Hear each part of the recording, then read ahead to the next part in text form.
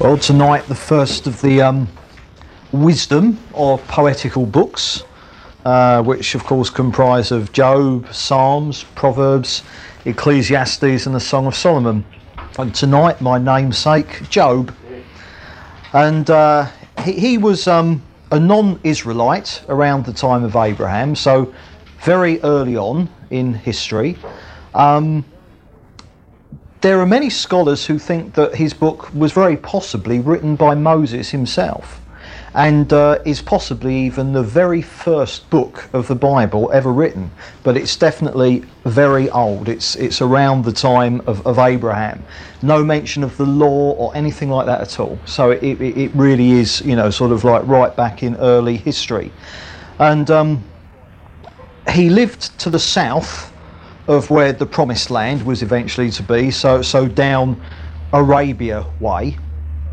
But obviously this was, you know, years and years before Israel was going into the land, because this was more around the time of Abraham. And there's a technical word for the subject that this book deals with. The technical word is theodicy. And what that means is it deals with the problem of human suffering in the light of the goodness of God. That is the problem that the book struggles with, and particularly the conundrum or the mystery of the suffering of the righteous. So that's the point. In the light of God's goodness, why is it that there is suffering? That is, you know, sort of like the question that it addresses. And so we'll dive in, and first of all, chapters 1 and 2.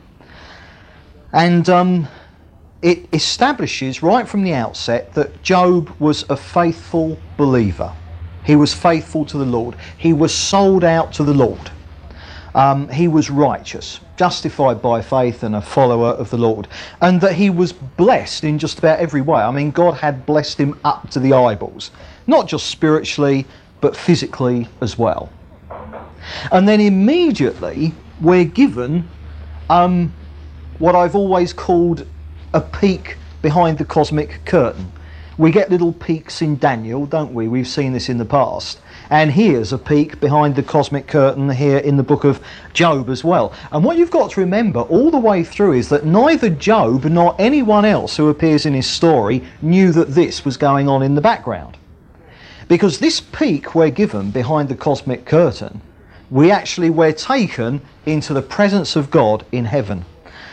And what happens is that God kind of, you know, sort of addresses Satan, who's, you know, sort of up there in heaven with him, and basically in the light of the fact that the world lieth in the evil one, as the Apostle John put it, in the light of the fact that obviously sinful man and a sinful world is under the auspices of Satan, and that even in the New Testament Satan is called the god of this world, nevertheless what happens is that God says to Satan, have you considered my servant Job?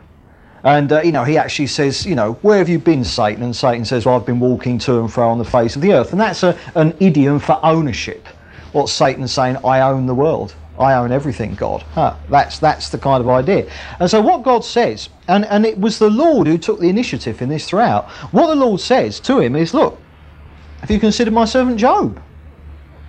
He don't belong to you, does he? He's faithful to me. And what Satan says to him, he says, yes, but. So there's a bit of a meh here. He says, but look how blessed he is. You've given him everything. He's blessed up to his eyeballs. He don't love you for you. He loves you because it's in his own best interest too. And can you see that a gauntlet is being thrown down here?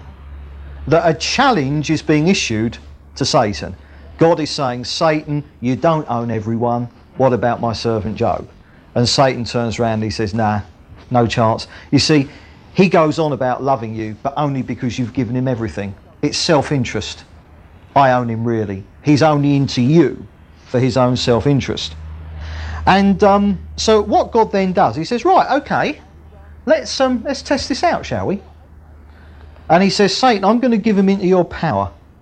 You can take away all the blessing I've given him, you can take him away. The only thing is that you can't touch his body. So what God says, right, Satan, let's see if what you say is true. I give him into your hands, but I draw a line. You are not to touch him physically. So off goes Satan. And it results in 4 things. All right?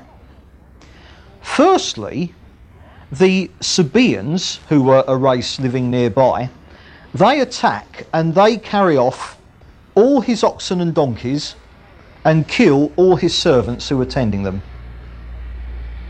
So, I mean, Job, very rich, very blessed in every way, including physically and materially.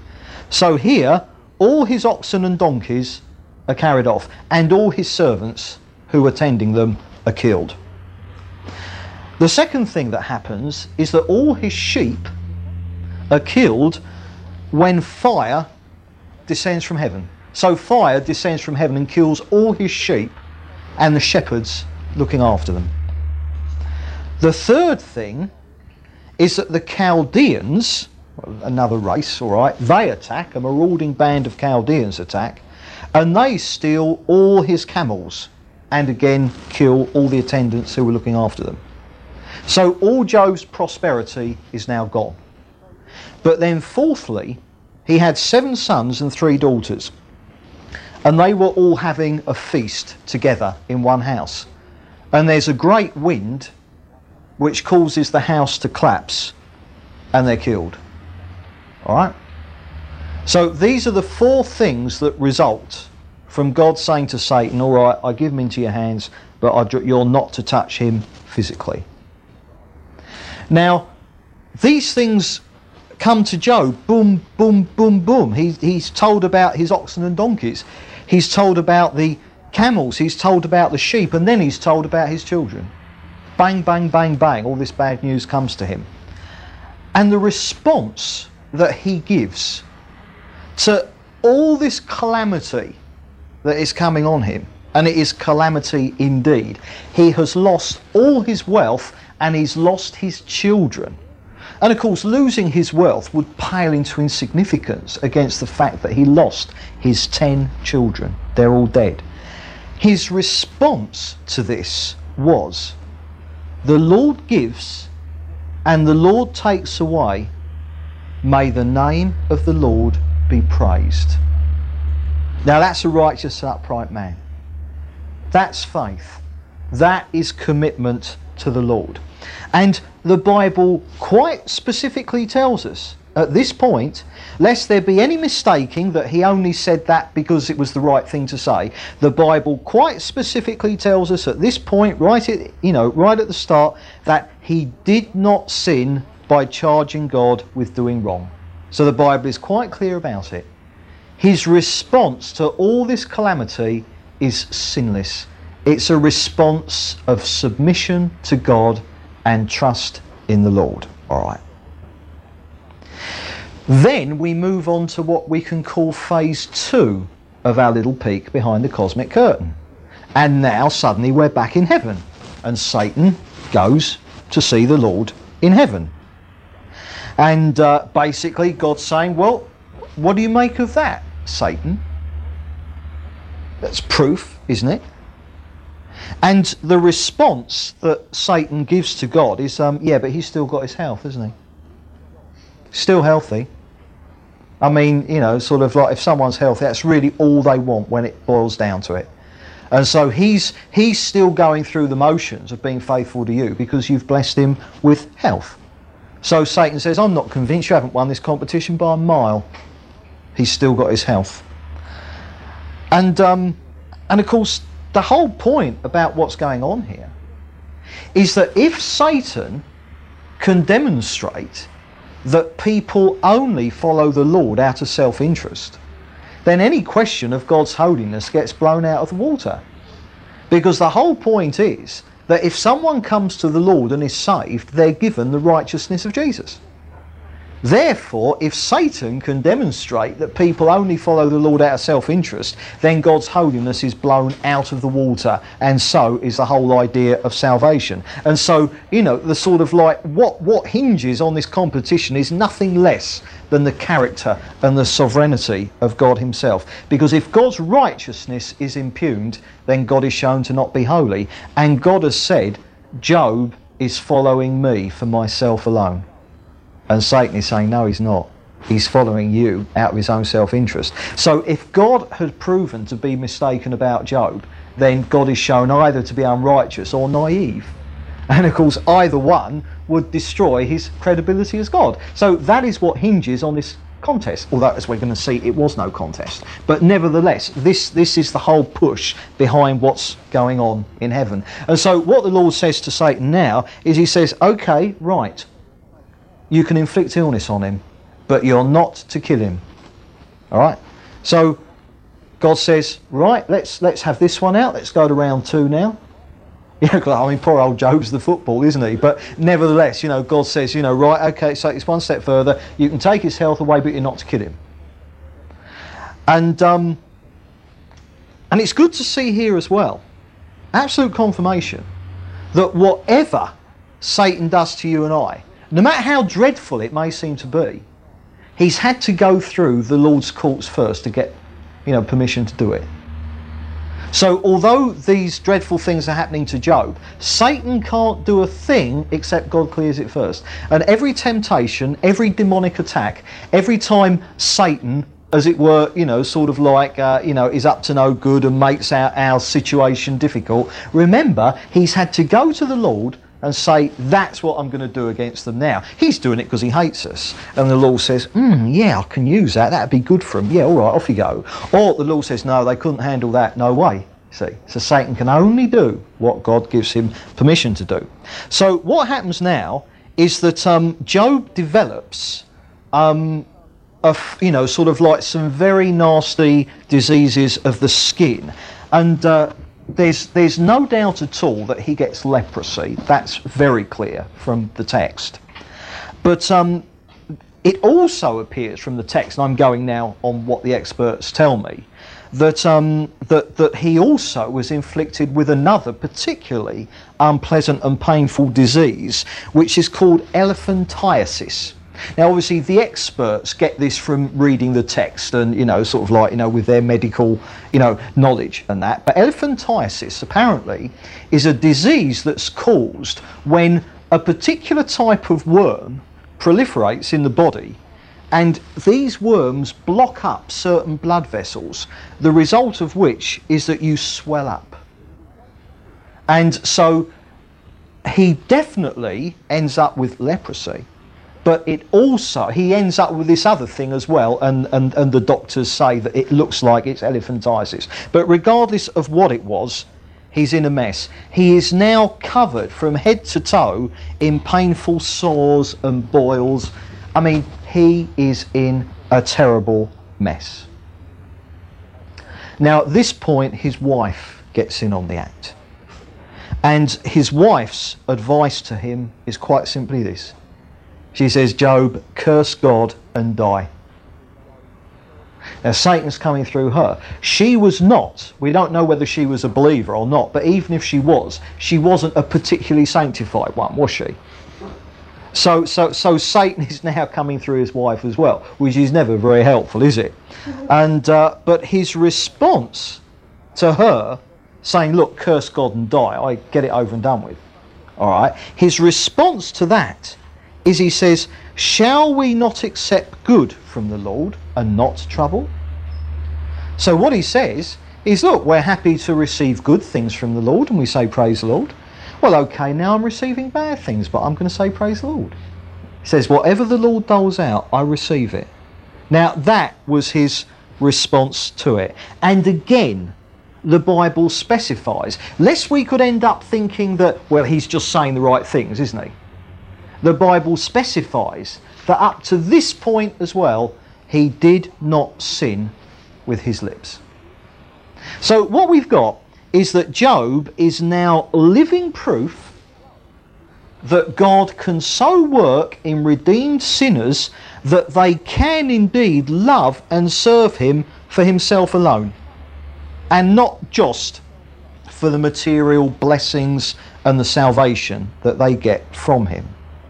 So to that extent, the competition is clearly 100% being won by the Lord. Job, in this situation, is living proof. Satan has done his worst, and Job is still following the Lord, trusting the Lord, loving the Lord, but receiving all this evil as from the Lord. So that was proof that he loved the Lord for himself alone, and not for any, sort of good things that the Lord might have given him. So to that extent, Job is the battleground, and the victory all the way is going to the Lord. But now something else happens. And what happens now makes his situation and circumstances even worse than they are. He's lost all his material wealth. His children are dead. His wife is saying, look, curse God and die, not being very helpful. So that's his family gone as far as he's concerned. And now he's inflicted with terrible diseases which have made him an absolute outcast. But now something even worse happens. His friends turn up. But even worse than that, they've turned up to comfort him. And the reason that this is so dreadful is that they're believers, and they've come to give him Christian advice. And we're going to see that if his situation was bad at the moment, now it gets even worse. Now, 3 friends are mentioned. It's a bloke called Eliphaz, the Temanite, Bildad the Shuhite, and Zophar the Naamathite. Now, he's not named, but there's a 4th bloke who turns up as well, and we're going to see him later, a bloke called Elihu. He was slightly different from these 3 friends. But these 3 friends, Eliphaz, Bildad and Zophar, they're the ones that the main book now revolves around, a series of interchanges verbally between Job and these 3 guys. And but what happens initially when they turn up is that they just sit on the ground with him in silence for 7 days. Now that was helpful. That was good. They were so overwhelmed with his suffering that they just, as it were, sat there in silence with him, and that was great. But the problem was, all right, from chapter 3 onwards, is that they started talking. If they'd have just stayed silent, things might not have been too bad. But they didn't, did they? So now we move on to chapter 3. And what happens here is that Job, after 7 days of just sitting there in silence, with these 3 friends of his, sort of like sitting there as well, is that now Job speaks and he explodes. He absolutely, he can't hold it in anymore, and he curses the day of his birth. He doesn't curse God, but he curses the day of his birth. He says, I wish I'd never been born, in effect. And he starts to pour it all out. So the fact that he's so upset and so hurt, now it all comes out. He pours it all out to them. And what happens now, all right, from the next chapter, chapter 4, right through to chapter 31, and this is, picture it like a BBC radio plays. It's like a script, really, think of it like that as a play, sort of, I mean, it's history, but the book is laid out, sort of like a play would be. And then what you've got is that you have 3 cycles of speeches from each of the 3 friends, although Zophar only has 2 speeches, all right, but you get 3 cycles of speeches from the 3 friends, Zophar just doing 2 speeches, not 3. And each time, Job answers that speech with a speech of his own, all right. And that is basically the format that the that the book takes. And but it will help, before we go into these cycles of speeches, it will just help if I give you a quick breakdown of the subject matter before we actually go into it in detail, i.e., sort of like where the friends are coming from, what these speeches are ultimately all about, all right. Now, these 3 friends, Eliphaz, Bildad and Zophar, they all have one thing in common. And what they all have in common is that they all believe that Job is suffering in the way that he is, all this material wealth gone, his family gone, and all this illness. They believe that he is suffering all this because of some sin in his life that he hasn't put right with God. And that therefore, once he's right with God again, then it will all be over. All right? Once he's confessed, whatever undealt with sin has brought all this on, once he's confessed it, it'll all be put to right, and he'll receive God's blessings again, and he'll be healed, etc., etc. So, therefore, the theology of these three friends, their doctrine, if you like, their belief, if you like, is if God is just and holy and good, therefore only the wicked are going to suffer. And the righteous are going to be blessed. Therefore, all the years that Job was blessed, he was indeed in ongoing fellowship with God. But now, because of all the trials he's going through, something has come into his life. God has put his finger on something. There's undealt with sin in his life. And all this is coming on him because there's sin he's not putting right. All right. So, they believe that Job is suffering because he's unfaithful, because he's out of fellowship, and because he's sinning, he's in sin that he's not putting right. Now, all the three friends, all three of them, that is their belief, and that is what they're trying to demonstrate to Job. But they all argue from a slightly different angle. So all of them are arguing the same point. This has come upon you because you're not being faithful to the Lord. This has come upon you because you're out of fellowship. This has come upon you because there's sin in your life that you haven't put right. They all share that belief in common, but they all argue their case from a slightly different angle. And I'll show this to you. Like Eliphaz, he argues from a mixture of personal experience and subjective revelation. So he's what you call the mega charismatic. All right. Bildad argues from tradition. So I suppose you might say that he's a bit Anglican. All right. Zophar, as we're going to see, he's just a dogmatic legalist. He's got the Doc Martens on. He's the guy who's into the, giving people a doctrinal kicking, as we'll see later. Very unfeeling bloke, Zophar. Let's see this. First of all, Eliphaz. If you find chapter 4, we're going to be actually, reading certain verses from Job. But if you find chapter 4 and verse 7, first of all, and we'll see the basis of Eliphaz's argument, okay? And read chapter 4, and I read verse 7 to 9. He says, "Consider now who, being innocent, has ever perished. Where were the upright ever destroyed? As I have observed, those who plough evil and those who sow trouble reap it. At the breath of God they're destroyed. At the blast of his anger they perish." Now can you see? He's basing his argument there on personal experience. He's saying, this is what I have seen. And he says, my experience is that the righteous prosper and that the wicked, that the righteous, prosper and the wicked have calamity come on them. Therefore, this calamity is, kind of because you're out of fellowship. So there's his personal experience, but also he argues from personal revelation. He's in the, well, God has told me, I've got this from the Holy Spirit, And if you just go down into verse 12, and you'll see this. He says, "A word was secretly brought to me. My ears call to whisper of it. Amid disquieting dreams in the night, when deep sleep falls on men, fear and trembling seize me." You see, he's getting Torontoed. "And made my bones shake.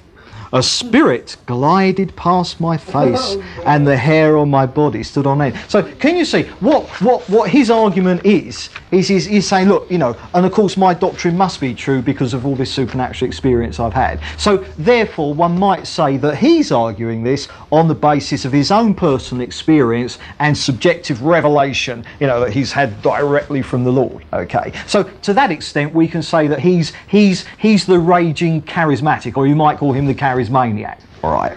Now, when we move on to Bildad, all right, he argues from tradition. If you find chapter 8, and we'll see the basis of his argument, chapter 8 and verse 8 to 10. This is Bildad, and he says this.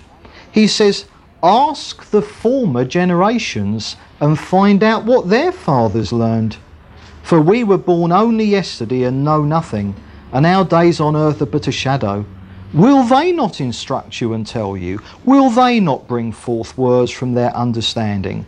Can papyrus grow tall where there is no marsh? Can reeds thrive without water?" So what he's saying, we've got to go back into church history, haven't we? We've got to go back and we've got to see what our forefathers, they'll tell us. So we'll read what they say, because we don't know anything, do we? So his argument is on traditions. And what he's saying is, I've learned all the teaching of my forefathers, and they have taught me that the righteous are blessed and that the wicked perish. So therefore, Job, can't you see, on the basis of tradition, it's quite clear. Tradition says you must be out of fellowship with God. Right, so he's what you call the High Anglican, you know, apostolic succession and all that kind of stuff, you know. Now, Zophar. Now, if you go to chapter 11, Zophar doesn't so much argue from a particular point of view as just enjoy arguing. Because if you find chapter 11 and verse 5. Now, this is Zophar's. This is the basis from which he approaches it all. I've said he's the dogmatic legalist. He's very unfeeling. He's the one, he's going to get his Bible out and he's going to bash you over the head until you agree, if only to shut him up. And there are people who like that. You end up agreeing with them because it's the only way they're going to stop talking. At least if you agree with them, they go, you know. Well, he's like that. Look at this. This is what he says. I mean, remember, here's Job. He's lost everything. Listen to this. He says, "Oh, how I wish that God would speak, that he would open his lips against you." So what he's saying, he says, look, I'm going to give you a kicking in the name of the Lord, but I just wish he was here in person to do it. You see what I mean? I mean, that's the God he represents. You know, he just wants to speak against Job. So, I mean, the point is that if there's anything around that anyone's, you know, sort of like the possibility of correction, bang, he's there like a rocket. Because that's his thing. You know, sort your life out. That's the kind of bloke he is. So this is the angle that they're coming from. They're all saying the same thing, that Job must be out of fellowship, all right, but they're just saying it from slightly different angles, different reasons for saying it. And of course the point is that we've got to underline now, they were totally and utterly wrong. Their theology was incorrect. Their doctrine was false. This idea that if you're right with God, you will by definition be blessed in every way, and if calamity comes upon you, it means you're not right with God. We saw in chapters 1 and 2, in our peek behind the cosmic curtain, we established there that Job is suffering not because he is unfaithful, he is suffering precisely because he is faithful. We saw there that he's not suffering because he's got out of fellowship. We're seeing that he's suffering precisely because he was in fellowship. So the point is, the whole reason for his suffering is that God has said to Satan, look at my servant Job. He is genuinely faithful. He is selflessly faithful. And Satan has said, no, he's not. Let me take away all his blessing and he'll turn against you. So Job is suffering because all his blessing has been taken away. But what's he done in regards to the Lord? He's stayed faithful. So the point is, Job is suffering in this way because he is faithful. The fact that he's suffering is not indicating that he isn't being faithful. And in his replies to his friends, as they start pouring out all their arguments, in his replies to them, he maintains this unswervingly of himself. He keeps maintaining, you're wrong. I'm not going through this because I'm out of fellowship with God. I'm not aware of anything in my life that has got me out of fellowship with God. You're wrong. And he maintains that unswervingly. And as he does that, he reaches heights of great faith. Some of the most sublime sayings on the lips of any saint comes from Job. But defending yourself, as he was doing, is always a bit of a risky business. And although sublime statements of faith come from his lips, and we've seen them already, haven't we? His response when the calamity starts. But he's defending himself. And although we've seen that he attains to great faith and faithfulness, in his zeal to defend himself, he begins to fall into errors of his own. In fact, 3. He falls into 3 errors, all right. Firstly, in maintaining that there was no undealt with or unconfessed sin in his life, and that was true, there wasn't, i.e. he was living in daily confession of sin. So he maintained he was right with God in an ongoing way, and he was absolutely right about that.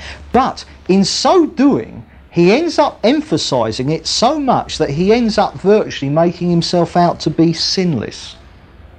There's a big difference between undealt with sin and sin, isn't there? I hope we haven't got undealt with sin in our lives, but we've all got sin in our lives. He virtually makes out there was none in his life at all. And so self-righteousness pours out of him. Secondly, he maintained his own innocence, and he was right to do it. He was innocent, but he ends up maintaining it so zealously that he ends up virtually making God look guilty. So he ends up maintaining his own innocence almost at the expense, where he was at times perhaps ready to believe that God wasn't quite as good as he was. This is always the danger, isn't it, when we defend ourselves. And then thirdly, he did start to get a bit rude with his 3 friends, as we're going to see. Now, they were even ruder to him. And indeed, one could say we understand the fact that he got a bit rude here and there, but of course it didn't make it right. But they are the errors that he fell into. But of course, we've got to keep reminding ourselves before we go on and look at the speeches that his 3 friends made and his replies. We've got to keep reminding ourselves that neither Job nor his friends had any inkling of the goings on in heaven between God and Satan. So that peek behind the cosmic curtain that we get in chapters 1 and 2, Job and his friends had no idea whatsoever that was going on.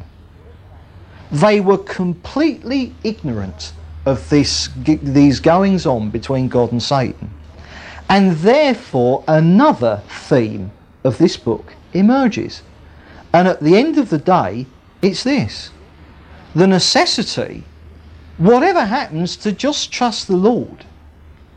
Because you're not going to understand what's going on half the time, but what does that matter? God understands what's going on. And that's a major theme. Job's faith was in a situation where he didn't have a clue what was happening. And of course, you find out if you trust somebody, not when you know what they're up to, but precisely when you don't know what they're up to.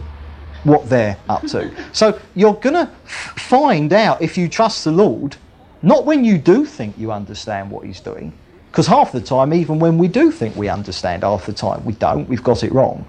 But do we trust the Lord when we're completely in the dark?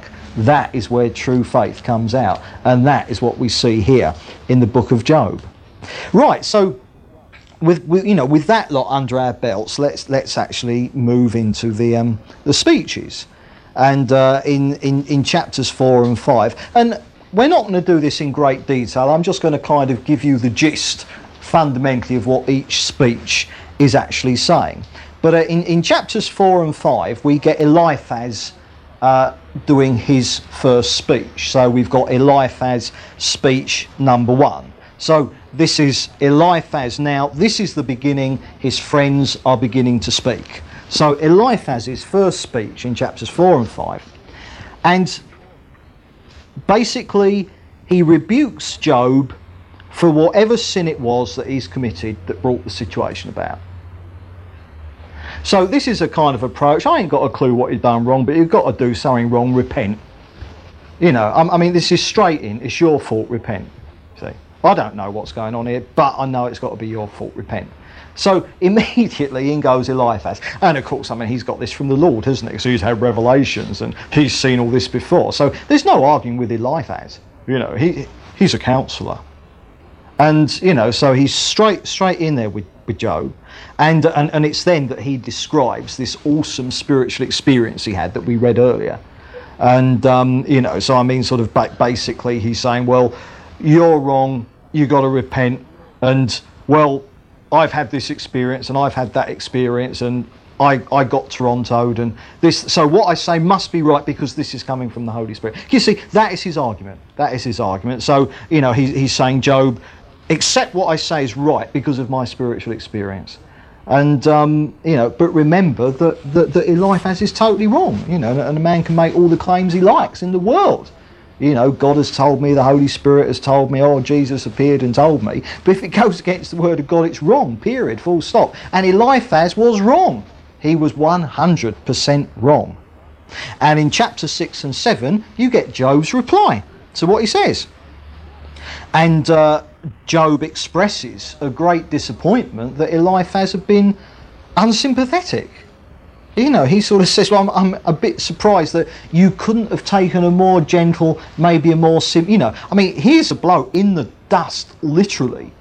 And Eliphaz's first words, literally, repent, this is your fault. This is not compassion. This is not the love of the Lord, even though Eliphaz was claiming to be full of the Lord, you know. And so Job expresses a disappointment that Eliphaz couldn't have been a bit more sympathetic and perhaps a little bit more helpful. And, you know, sort of like, you know, in regards to this, we can say at this point that Job's response is perfectly reasonable. And, you know, and Job tells Eliphaz that he is in utter, complete despair and that he wants to die. You know, he's virtually feeling suicidal because he can't handle the calamities that have come over him. And, you know, and then in talking to Eliphaz, he begins to verbalise this struggle, you know, that now he begins to question, well, why has God put me through this?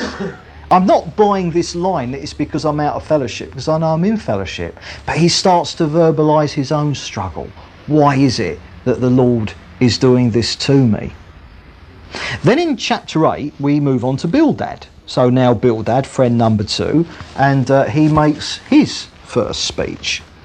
And he immediately confirmed the position that Eliphaz had taken, that Job was suffering because he'd sinned.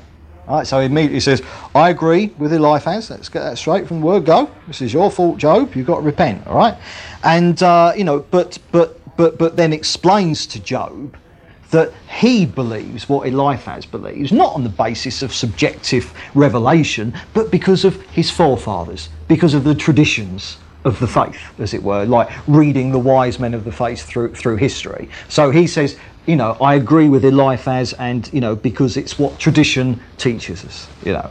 And, you know, so although it's from a slightly different point of view, he simply gives Job exactly the same kicking that Eliphaz had, you know, has. So just in his own words, Job gets a going over now from him. So then Bildad finishes his speech, and in chapters 9 and 10, Job replies to him. And again, he protests that he's innocent of any unconfessed sin. And he maintains, quite correctly, that the faithful do go through trials and sufferings. I mean, you know, sort of, remember Eliphaz has said, now my experience is that I've never seen it. And now Job is saying in reply to Bildad, who's agreed with Eliphaz, he says, well, I don't care whether you've seen it or not. I have. And it's unarguable that there are times when the righteous go through trials. So he says, I'm going through trials, but it's not because I'm out of fellowship, as you say. And he, at this point, he confesses his weakness. He admits that he's just a sinful man. He confesses his weakness and that this is all too much for him. And what he does is that he cries out for a mediator between him and the Lord. Now, if you just look at chapter 9 and verse 32, because these are very famous words, Job says, "He is not a man like me that I might answer him, that we might confront each other in court. If only there was someone to arbitrate between us, to lay his hand upon us both. Someone to remove God's rod from me, so that his terror would frighten me no more, that I would speak up without fear of him. But as it now stands, I cannot." Now, obviously, the one who eventually put his hand on man and God, to do that, you've got to be God and man. Obviously, here, this was ultimately fulfilled in Jesus dying on the cross for us, mediating. You know, there is one God and there's one mediator between God and man, the man Christ Jesus. But more immediately, in his situation, we'll actually find out that Elihu, who's going to step in later on in the story, Elihu becomes the answer to his prayer for a mediator, someone to step in and sort the mess out for him. And then, still in reply to Bildad, he says that he's looking forward to death. He wants to die, and that he wishes again that he'd never been born. So now we move on to friend number 3, Zophar, and for his first speech. And this is in chapter 11, and all we can say here is that if Eliphaz and Bildad have already given him a kicking, then Zophar, who is our legalist, our unfeeling black and white, no shades of grey legalist, works him over with a mallet in one hand and a meat cleaver in the other, because he piles in, you know. And we've already, you know, sort of seen the verse, haven't we, when it says, "Oh, I wish God was here doing this to you as well," you know, not just me. I mean, let's just you know, sort of look at chapter 11 again, and you know, this is Zophar, all right, chapter 11, and first of all, verse 2 and 3. Now, you know, these are his first words to him. He says, "Are all these words to go unanswered? Is this talker to be vindicated? Will your idle talk reduce men to silence? Will no one rebuke you when you mock?" I mean, that is his attitude. I mean, you know, he's rebuking Job for talking too much. That's a very poetic way of saying, "Job, just shut up, will you, and listen. We don't want to hear what you say." You know, everything you're saying is wrong, because he's heard Job disagree with the other two. And of course, if he disagrees with them, he disagrees with Zophar. And legalists and people like Zophar don't like to be disagreed with. So he fundamentally starts off, you know, by telling him to shut up. And then in verse 6, you know, sort of like he says, "Know this, God has even forgotten some of your sin." And what he's saying there is, he says, look, these sufferings, they're less than you deserve. You actually deserve more than this. You're getting off lightly, you are. That's what he's saying. You know, he says, you're maintaining that, you know, that you're suffering all this because you're right with God. He says, well, I'm telling you, you're suffering all this because you're not right with God. And I'll tell you something more. He says, God isn't punishing you as much as you deserve. You deserve worse than this, mate. I mean, you know, that is his attitude. And, you know, and then just once more, you know, sort of like we saw this earlier, he says, "Oh, how I wish that God would speak, that he would open his lips against you." You know, sort of like saying, "Oh, you know, I'm giving you a verbal working over, but oh, I wish God was here doing it. I wish you could get this straight from God." So a very, very, very hard, very kind of, you know, sort of like, you know, sort of like unhelpful attitude. And, but he does at least end his first speech by saying, you know, but of course, if you repent, you'll be happy again. You see, you know, so I mean, this bloke isn't all deaf, as it were. But the point is, he's saying to Job, look, if you repent, you'll be happy again. As we've seen, there wasn't anything for Job to repent of. It's precisely because he's right with God he's going through all this. So, you know, sort of Zophar being as unhelpful as the rest, but even nastier, even less feeling, even less compassionate. And anyway, so that's speech number 1 from Zophar. So far, so good. Right, now in chapters 12 to 14, Job responds to him. And now this is 3 chapters worth now. So Job's replies are getting a bit longer now, and he's fraying at the edges a bit. And sometimes when we fray at the edges, we if you can hurl an insult at someone in 5 words, it's far more effective to use 15, isn't it, if you're fraying at the edges a bit. And so Job replies to Zophar, and if you just look at verse 1 of chapter 12, doubtless you are the people, and wisdom will die with you.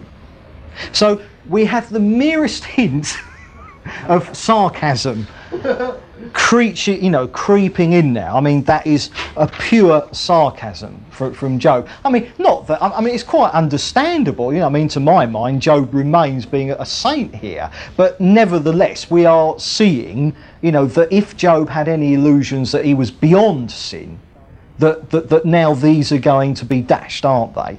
And in chapter 13 and verse 4.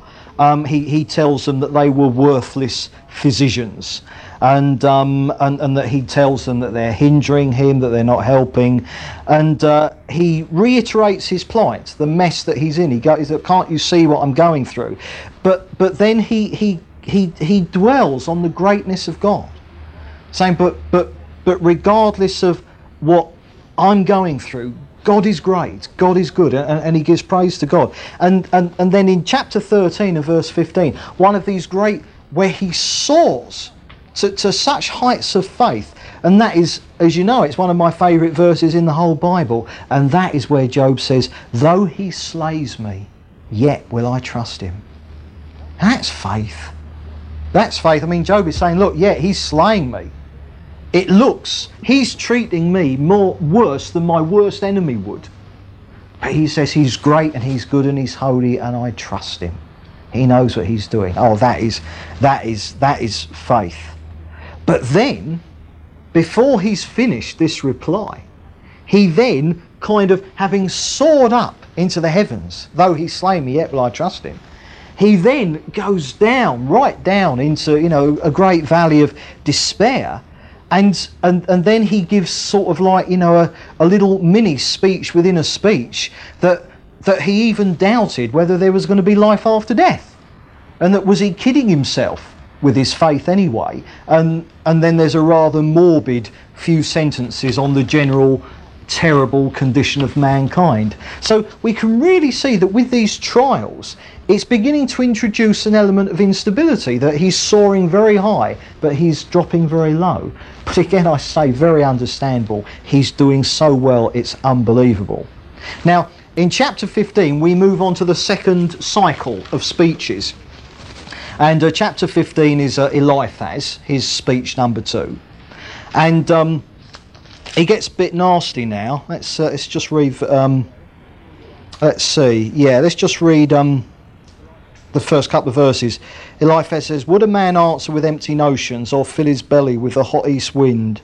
Would he argue with useless words, with speeches that have no value? But you even undermine piety and hinder devotion to God. Your sin prompts your mouth. You adopt the tongue of the crafty." Now that's really nasty, because that's Satan, the accuser of the brethren. Because the point is, Job is representing God's truth. And Eliphaz says that your speech is crafty. You're misrepresenting God. And he wasn't. It was Eliphaz who was misrepresenting God. And so that's a kind of a bit low, that. And and then in verse 11 he says, "Are God's consolations not enough for you?" He's saying, look, we're here to help. Doesn't that help? Job's saying, no. And he says, "Words spoken gently to you?" Well, there aren't any words being spoken gently to Job, are there? And he says, "Why has your heart carried you away? Why do your eyes flash so that you vent your rage against God and pour out such words from your mouth?" Now here, all right, Eliphaz is saying, we're dealing so gently with you, and yet you're getting angry against God. This proves you're out of fellowship. But of course, the truth of the matter is, Job's not getting angry against God. There haven't been any gentle words spoken to him. They've ripped him to shreds. He's getting angry with them, which is a bit different. So this is really below the belt stuff. This is really, really nasty, all right? And, Eliphaz goes on and gives a graphic description of the wicked and their end. You know, what happens in eternity to the wicked and stuff like that. And of course, you know, the inferences. And of course, Job, if you don't sort yourself out, this is what you've got coming in eternity. So it's all getting very heavy. And in chapter 16 to 17, Job replies. And again, he's kind of he's fraying a bit. He says, "I've heard many things like these. Miserable comforters are you all. Will your long-winded speeches never end? What ails you that you keep on arguing?" So now he's telling them to shut up. So they're telling him to shut up. He's telling them to shut up. And in between this slanging match of shut up, no, you shut up, no, you shut up, I'm not going to shut you shut up, they're getting across their arguments. And, you know, but all the time you've got to keep bearing in mind what Job is going through. This isn't ideology as far as Job is concerned. The tragedy was, as far as his friends were concerned, it was ideology. It was doctrine to them. It wasn't to Job. He was the one going through it. You know, it was the reputation of the Lord that mattered to Job. The three friends, they just cared about their doctrine. I warn you, Christians can be like that. We can be like that. No way. No way does doctrine come before people.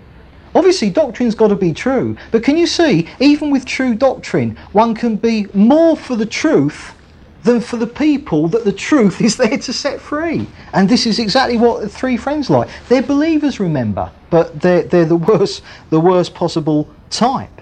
And you know, so Job, you know, he then goes on to say, in effect, well, how would you like it if you know, sort of like the way you're treating me? How would you like it if people you know, sort of like treated them like that? And you know, and sort of like he asks him how, you know, how he can be given hope. He says, well, you know, where is my hope going to come from? Okay, you know, look, I know that God's doing this for a good purpose. I know that I've still got a future. And somewhere in all this, I hope in the Lord. You know, so again, a real kind of, you know, rising of his faith there. Then in chapter 18, Bildad comes in with his speech number 2. And he's getting more and more cross with Job. And read chapter 18 with an appropriate tone of voice and you'll see what I mean. And he ends his second speech by trying to frighten Job into repenting with a kind of a graphic description of the ultimate end of the wicked. And you know, sort of like, you know, for instance, talking about the wicked, he says he has no offspring or descendants among his people, no survivor where once he lived. Now that's pointed, that is, because Job's family has been killed. And then he goes on to say, men of the west are appalled at his fate, men of the east are seized with horror. Surely such is the dwelling of an evil man. And just trying to pound him now into repenting. And of course, as we've seen, Job hasn't got anything to repent of, not in the way that these guys are saying that he has. So, you know, Bildad is getting crosser and crosser with him and stepping up the graphic language, and of course, you know, just trying to frighten him into repenting. And in chapter 19, Job replies to him, and you can tell that this thing, you know, that Bildad has just done, this trying to frighten him into repentance, you can see in chapter 19 now that Job has really been crushed by what he said. If we just read verse verse 2 to 6, Job replied, "How long will you torment me and crush me with your words?" He's saying, you're killing me, you're destroying me. And that Job is disoriented. He says, 10 times now you've reproached me. Shamelessly you attack me.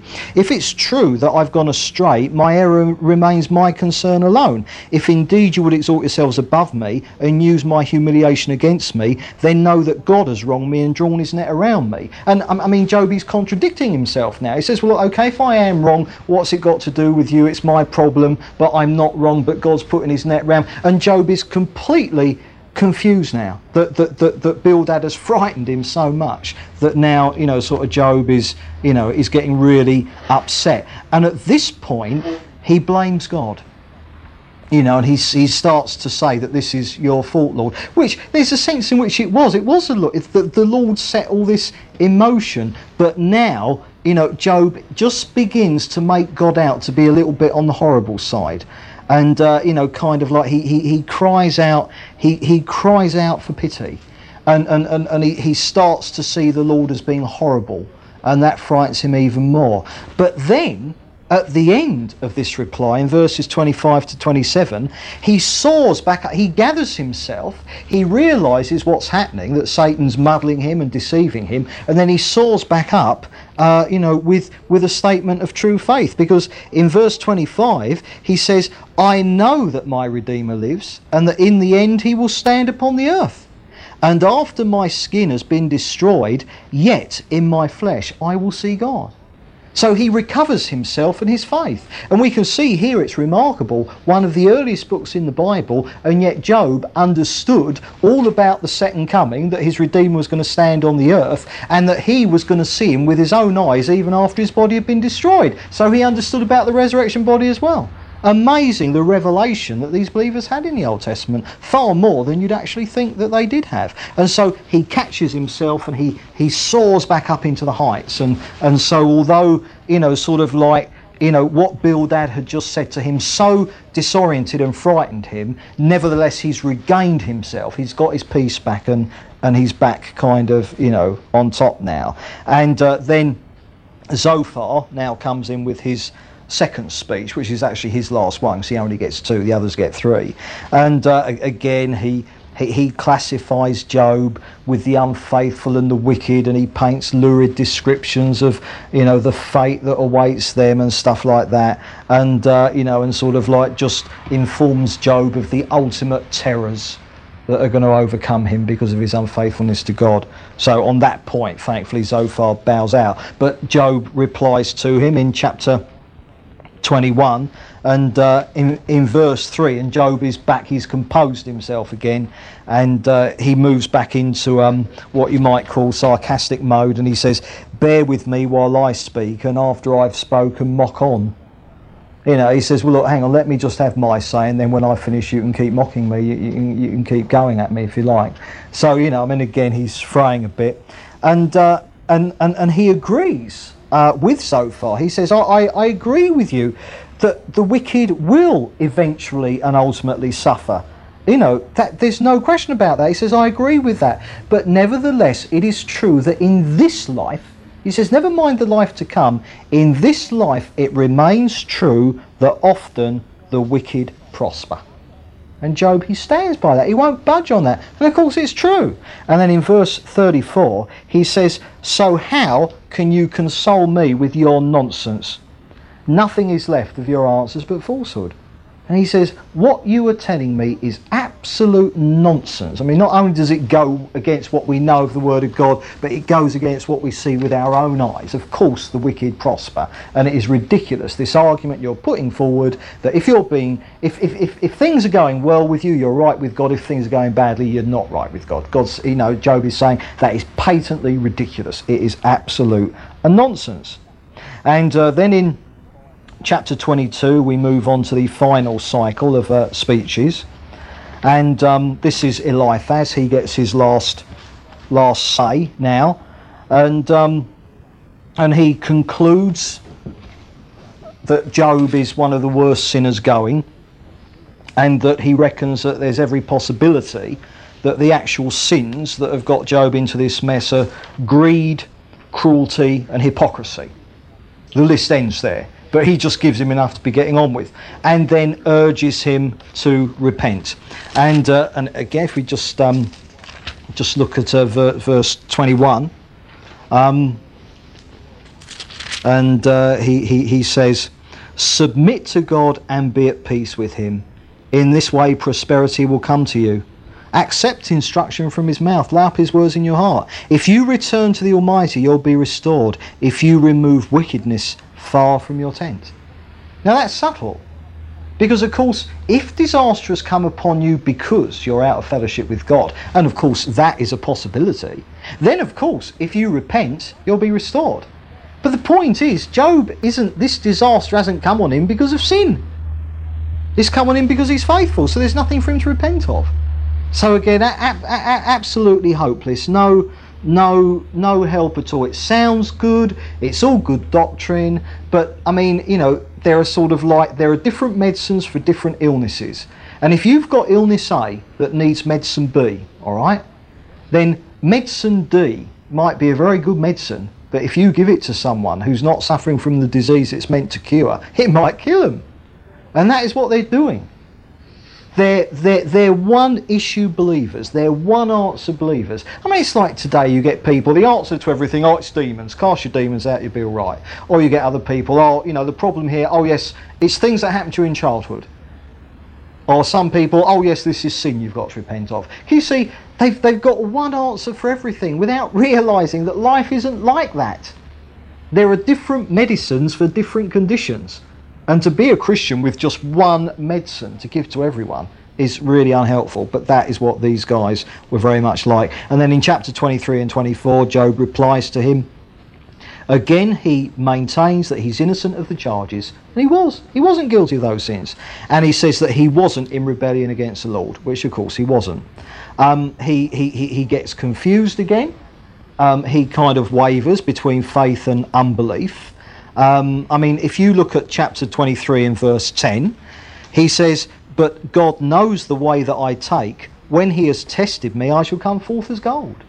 Well, there's faith again. And that actually is the key verse in the whole of the book of Job, as we'll see later on. So there's faith, all right?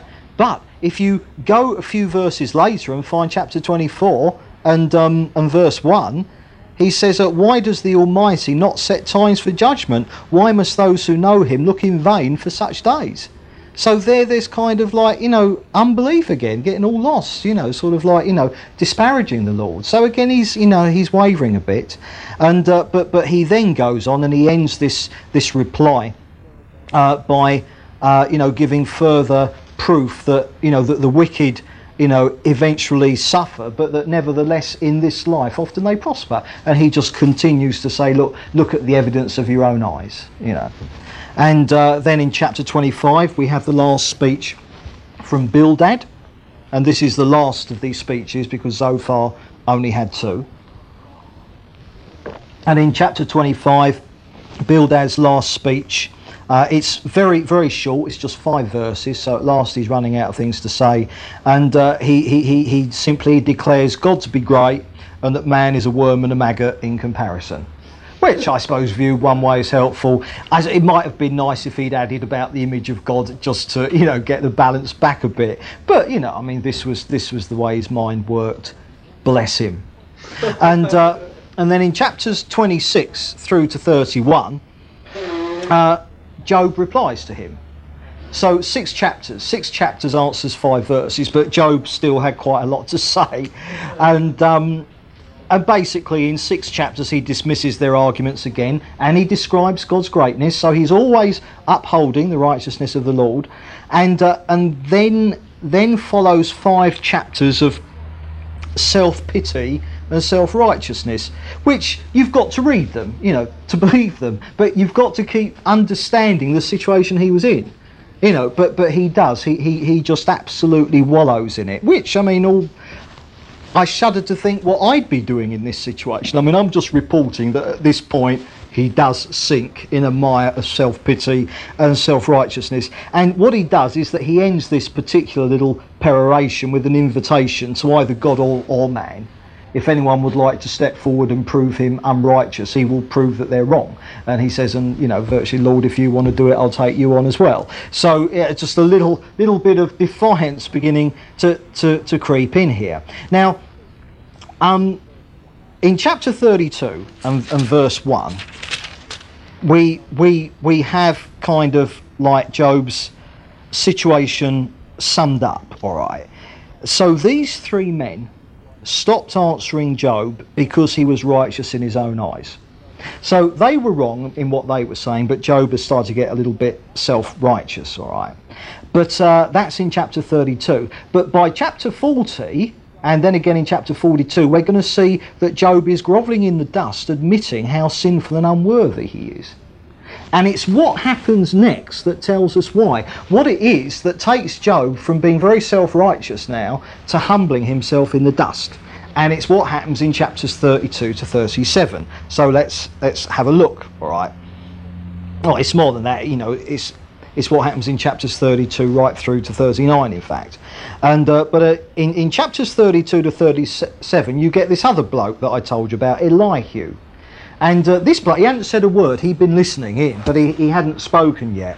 And he really becomes the mediator between Job and the Lord that God, that Job had cried out for back in chapter 9, because he is actually able now to step in and to give Job and the three friends a little bit of understanding as to what exactly is going on. And he knew that the three friends were wrong in what they were saying. Elihu knew that. He knew that they were wrong.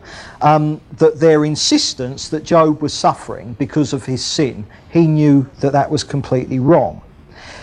But he also knew that Job was wrong to be defending himself so vehemently and to be coming over as so self-righteous. And Elihu's concern is that Job was so concerned with his own self-righteousness that he was virtually making God out to be less than holy, almost as if he was better than God. So the position is, the three friends are maintaining that Job is suffering because he's sinned. Elihu comes in and says, no, it's completely wrong. But he says, Job, now you're sinning because you're suffering. Now can you see the difference? The three friends said, you're suffering because you've sinned. And Elihu says, no, that's wrong. But he says, Job, because of your suffering, now you're sinning. Or you're sinning in your suffering. You're not suffering because you've sinned, but now you're sinning in your suffering. And this was the angle that Elihu came in from. And he said, look, can't you see that one of the reasons that the Lord is doing this is to deal with you and to wean you away like from sin and self? So that what you said earlier about being tested and refined and you're going to come forth like gold, he says that's part of what God is doing here. It's not that you've got specific sins in your life that you haven't put right. He says, but Job, can't you see that God is also using this to sanctify you further, to rid you of the self-righteousness and to give you more and more understanding of yourself, i.e. reducing you to nothing. This was the angle that Elihu came in on.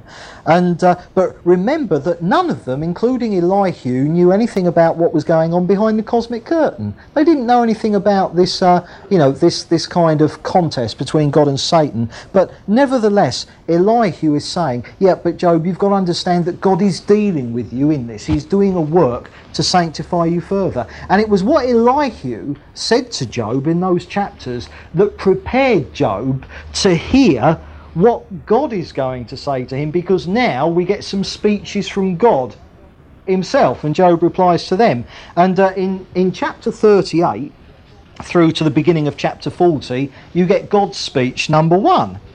And what God now says to Job is that he questions Job about divine omnipotence, about the fact that, look, Job, I can do anything, and points out that it's quite futile for a mere man to be trying to understand God's ways fully anyway. And if you just look at verse 38 and verse 2, and God says, who is this that darkens my counsel with words without knowledge?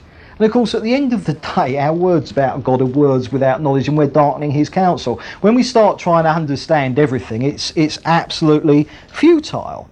And God raises another point in verse 3, and he says to Job, look, brace yourself like a man, I will question you, and you shall answer me. Where were you when I laid the foundations of the earth? Tell me, if you understand. Who marked off its dimensions? Surely you know.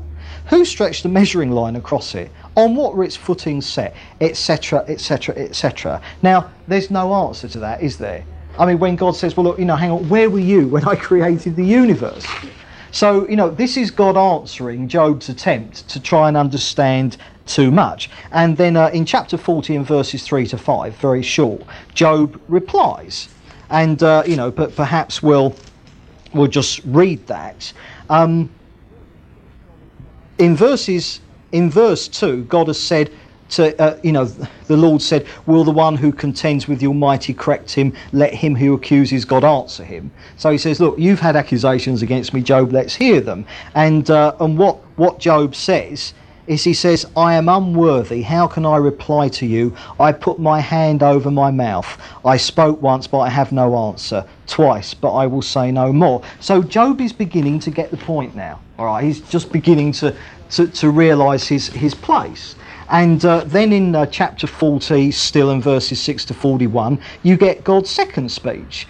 And Job is invited to compare himself with the Lord and to assess whether he's as powerful or whether he's as glorious. And Job kind of stands there with not very much to say. And of course, he's absolutely humbled into nothingness. But then he replies in chapter 42 for 6 verses. And basically what we've got here is the answer, the end of the matter. And it says, then Job replied to the Lord, I know you can do all things, no plan of yours can be thwarted. You asked, who is this that obscures my counsel without knowledge? Surely I spoke of things I didn't understand, things too wonderful for me. Now go down into verse 5. My eyes had heard of you, but now my eyes have seen you. Therefore I despise myself and repent in dust and ashes. Now can you see, he's been brought to nothing. A greater revelation of the Lord and of his own nothingness, i.e. he's being sanctified, all right. He's in a much better assessment of one, the Lord, and two, himself. You remember John the Baptist said of Jesus, he must increase and I must decrease. And this is what has been happening with Job. And then still in chapter 42, verse 7 to 9, the Lord confirms that Job was right and that Eliphaz and Bildad and Zophar were wrong. And so he says to them, look, go to Job, admit you were wrong and he'll pray for you and I'll forgive you. So the Lord vindicates Job's theology that he was suffering because he was faithful. All right. So the friends are shown to be wrong. And then what happens is that the trials end and the Lord gives him twice as much as he had before. He lived for 140 years more, and he had 3 daughters, Jemima, Keziah and Karen Happuch, and they were the 3 most beautiful women in the then known world. And he also had 7 more sons. So that's the same number of children that he started off with. So after the trials he was restored, and then some, and then some. So therefore, in summing up really what the book of Job, what God has did in this man's life, summing it up, we've got to say Job wasn't suffering because he'd sinned and was out of fellowship or unfaithful to the Lord. It was the exact opposite. He was suffering because he was faithful. He was suffering as part of unknown to him spiritual warfare in the heavenly places against Satan. He was being used in spiritual warfare by God as proof that redeemed sinners can genuinely love God for himself alone and not just for what God gives them. So therefore, this idea that his 3 friends had, that he was suffering because he was out of fellowship with God, they were utterly and totally wrong throughout. All right? Although much of what they said was biblical, it was applied wrongly and therefore became completely false. All right? So his 3 friends were wrong. He was actually, because he was faithful to the Lord, he was being used as a demonstration to Satan and to the principalities and powers. A demonstration that he loved the Lord for himself alone and not for mercenary reasons. So therefore Job was the means whereby God was vindicated in Satan's eyes over the idea that Satan says, well, your people, they only follow you because of what they get out of it. And God proved by using Job that Satan was wrong in regards to that. But remember, none of the people involved in the story knew that. They didn't have a clue. And that's where faith comes in. So often we don't either. But Elihu steps in to prepare the way for God to speak to Job. And Elihu steps in and he shows that even though it's true that Job wasn't suffering because he was sinning, he tells him that nevertheless he was sinning in his suffering. Now, underline that in your hearts. That's a very important point. He wasn't suffering because of sin, but he was sinning in his suffering. Can you see that? There are trials that you go through, and you might think, now, indeed, there can be undealt with sin in our lives, and God brings trials on us to make us repent of that sin. All right? Yes, that can happen. Of course it can. All right? But the point is, you can be going through trials that aren't because of sin in your life. But when the trials come on, you can be sinning in the trials. And Elihu says, Job, can't you see that that is what you're doing? And therefore, this is all part of the sanctifying process. Because of the pressure that God's got you under, Job, all this sin that wasn't bubbling out before is bubbling out now. And God's using it to refine you further. You said it yourself, Job. You said that when the test is over, I will come forth as gold. I will be refined. All right. And of course, the book also establishes that there is so much that believers go through that you can't hope to necessarily understand. There are times when what we go through, the Lord gives us understanding, and that's fair enough. But any idea that we can understand at all times everything we're going through,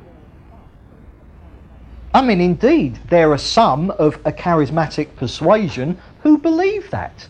They have their hotline to God, so they think. And of course, God seems to be giving them a running commentary day by day of what he's doing in their lives. Well, I mean, believe you me, that's sheer illusion. It is true that God can, anytime he wants and does, give us certain understandings about certain things we're going through. But any idea that we can understand everything that happens is ridiculous. But the Lord understands everything that's happening. And because he does, we can trust him. It doesn't matter if you don't know. It doesn't matter if I don't know. The Lord knows, and that's all that matters. He's the one who understands everything. So therefore, I mean, sort of like somebody said to me once, what you knew to be true in the light, don't doubt in the dark. And the point is that often the Lord turns the lights out and we're completely in the dark. And that is when we learn to trust him. And of course you can begin to see what this book does with, sort of like the elements in some sections of the church, where you get this thing about, that sort of like, if you're ill, well, claim your healing. I mean, how could Job have claimed his healing? God had specifically said to Satan, you can make him sick. So of what good would it have been for anyone to lay hands on Job? But there are some sections of the church who say all you've got to do is have faith and you'll be healed. But it wouldn't have worked with Job, would it? It was God doing it to him. And so, the elements, like the name it and claim it faith teachings, or the blab it and grab it, or whatever, that if you're going through hard times, well, that's Satan attacking. Come against Satan, claim your birthright, and the blessings will descend again. Well, indeed, ultimately they will, if not down here when you get to glory. But can you see what a mockery this book makes of any teachings like that? As if somehow, the inheritance of the believer is power and success and prosperity and health all the way down the line, and that anything to the contrary is merely Satan attacking. Well, of course, you just pray against him and send him packing, and all the prosperity and health, blah, blah, blah, flows back. Now, if you're ill, the Lord may well heal you. We're not saying miracles don't happen. Disaster might come on you, and in answer to prayer, God removes it. Yes, it might. But it might not. This book just refutes all this silly faith teaching, just name it and claim it, almost as if it's up to us what should happen to us. So therefore, that whole kind of faith teaching is completely refuted by this book. So let's just sum up with 4 quick points. Why do the righteous suffer? Number 1, it might be because of sin. All right? The Corinthians, they were suffering because of sin. Some of them were dying. And all they had to do was repent of their sin, and that suffering would have been removed. They'd have been healed. So, you can suffer because of sin. But that's not necessarily the case, and it wasn't the case with Job. You can suffer, secondly, in order to be refined and sanctified. Because difficulties reduce us to nothing. They put us in our place. They make us realise that we've heard about the Lord with the hearing of our ear, but now we've seen him and we humble ourselves in dust and ashes. We get a true assessment of ourselves. Thirdly, we suffer as an unseen part of spiritual warfare, and anyone who claims to know what's going on behind the cosmic curtain in detail is kidding themselves. Don't believe them. The Lord knows, that's all that matters. And then fourthly, why do we suffer? Ultimately, it's a great mystery, and we'll never know. But it doesn't matter, because if God is in control, we don't need to know everything, and we can afford to let God be God. So, there you have it, Job in one talk. We'll leave it there.